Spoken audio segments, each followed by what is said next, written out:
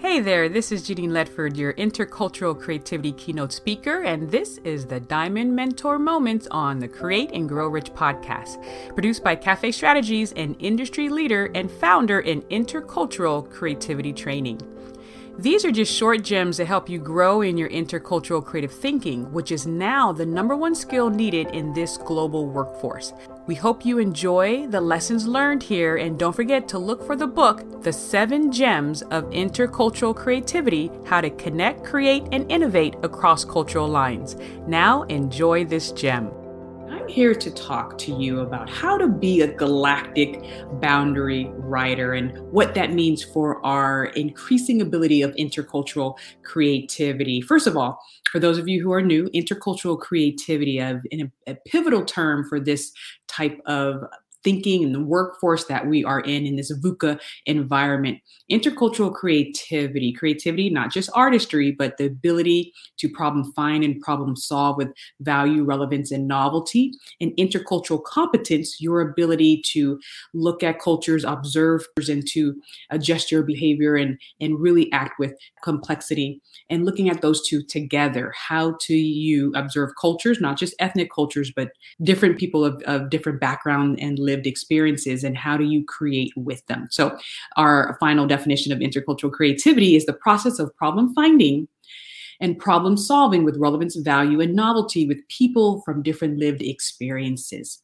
How does being a galactic boundary writer help us increase with this skill? First of all, this is the solar system, and I can do a whole other live about Galileo right after him discovered that things are not rotating around the Earth. The Earth is not the center of the solar system. They discovered that the sun was.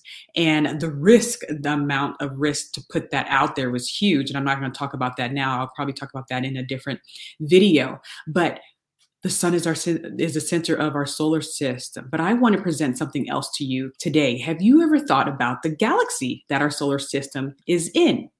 Those of you who have third grade science, you should know this. It's the Milky Way.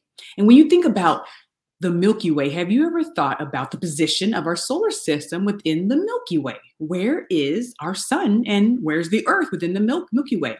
Now, our normal egotistical view is that, it's probably near the center because that's the way we think. We're the center of everything. But our solar system is on the outskirts of the Milky Way. Did you know that? It blew my mind when I discovered this. You can watch Netflix, a show called The Universe, and it's the episode, The Milky Way. And you can also look up a person I'm going to introduce to you at the end of this who did her whole study on the Milky Way and are the oldest stars. But our solar system is in the outskirts of the Milky Way. So what does that mean for our own journey in our intercultural development? There's a closer picture of what that looks like. When you are on the outskirts, there's a few benefits that we're not even aware that we're having, right? That talk about beneficial positioning.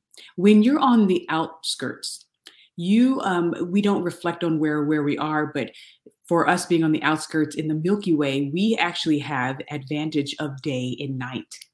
In this picture here, it is nighttime. And in this picture here, if we were in the center of the Milky Way, our nighttime would be filled with millions of stars. But because we're on the outskirts, it's only filled with hundreds or thousands of stars, depending on where you are. If you're in Los Angeles like I am, you have light pollution, so you don't have access to so many stars. But if you go to the Grand Canyon, like I did one time, it's like someone threw a whole bunch of vanilla-covered raisins across the sky. It was beautiful, but it was still nighttime. But if we're in the center of the universe, there's so many stars out there, it'll look like it was daytime. It'll be daytime 24 hours a day. So that's one of the benefits that we have for being on the borders, right? The boundary of the Milky Way. Another benefit that we have for being on the boundary of the Milky Way is that we get to see other galaxies. If we were in the inside, we would be inundated with just light and smoke and just dust, or the cloud dust. We wouldn't be able to see anything practically. But because we're on the boundary, we have the technology now to see galaxies upon galaxies in the universe. What is our universe made of? Is there anything else out there? What does that look like? And we can actually view that with visual technology, with infrared and other types of wavelength technology. So the fact that we are on the outskirts is a blessing. Now, what does this mean in our own journey of intercultural creativity? There's a book that you've heard me reference before if you follow my work called The Medici Effect. And in The Medici Effect, Frans Johansson says that innovation lies at the intersection of fields, disciplines, and cultures. Meaning it's those people who are boundary riders of either their fields, their disciplines, their cultures, or other types of grouping. They have access to different ways of seeing things, different perspectives.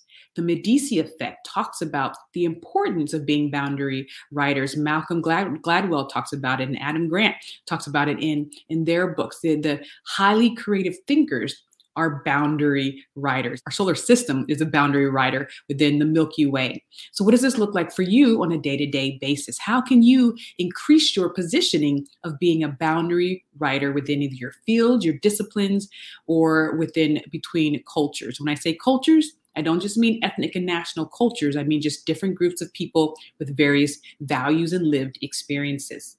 Number one, take inventory of your own demographics and your own psychographics.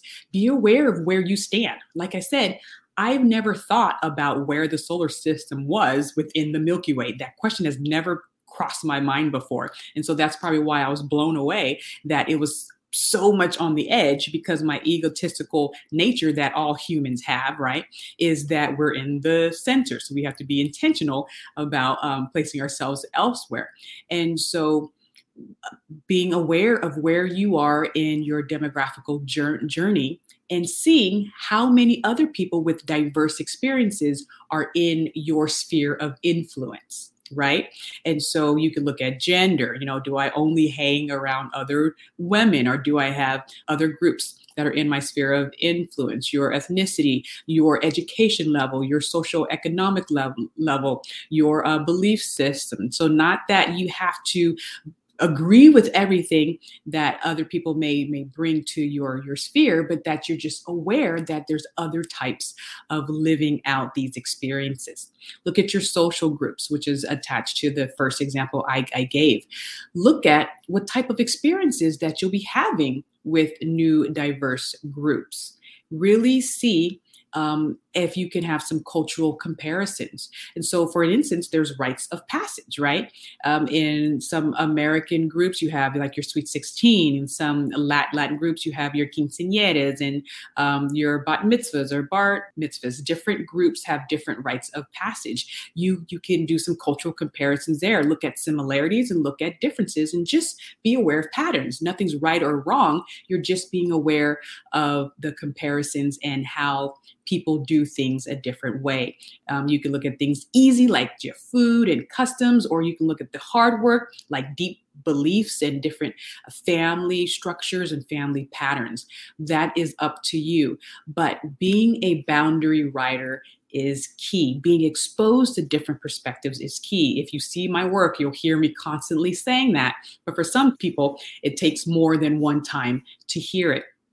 I wanted to introduce to you Anna Freebell. I met her at a networking event a week or so ago, and she is the author of a book called Searching for the Oldest Stars. She is a professor over at MIT in the area of astrophysics. My twin sister majored in astrophysics, so it's good to see another woman in astrophysics. There's not too many out there. Hopefully we can increase that number. But I just wanted to highlight her and highlight her work, since I'm talking about the Milky Way, and that's the Milky Way is a part of her expertise and her studies as well. And so I just wanted to encourage you to be a boundary rider. You're already a boundary rider because you're on Earth, in the solar system, in the Milky Way. And so be aware that we're not at the center.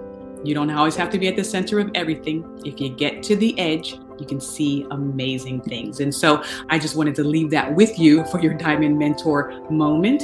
My book will be coming out. I'm so excited. The 7 Gems of Intercultural Creativity: How to Connect, Create, and Innovate across cultural lines. And to get across those lines, you might have to get closer to the boundary. So be aware of that. And my son is coming out with his book, I Am Creative, and that goes over the 16 diamond tools of creative thinking. Thank you so much for joining with me today, and I will see you next time. Be a boundary writer. Bye.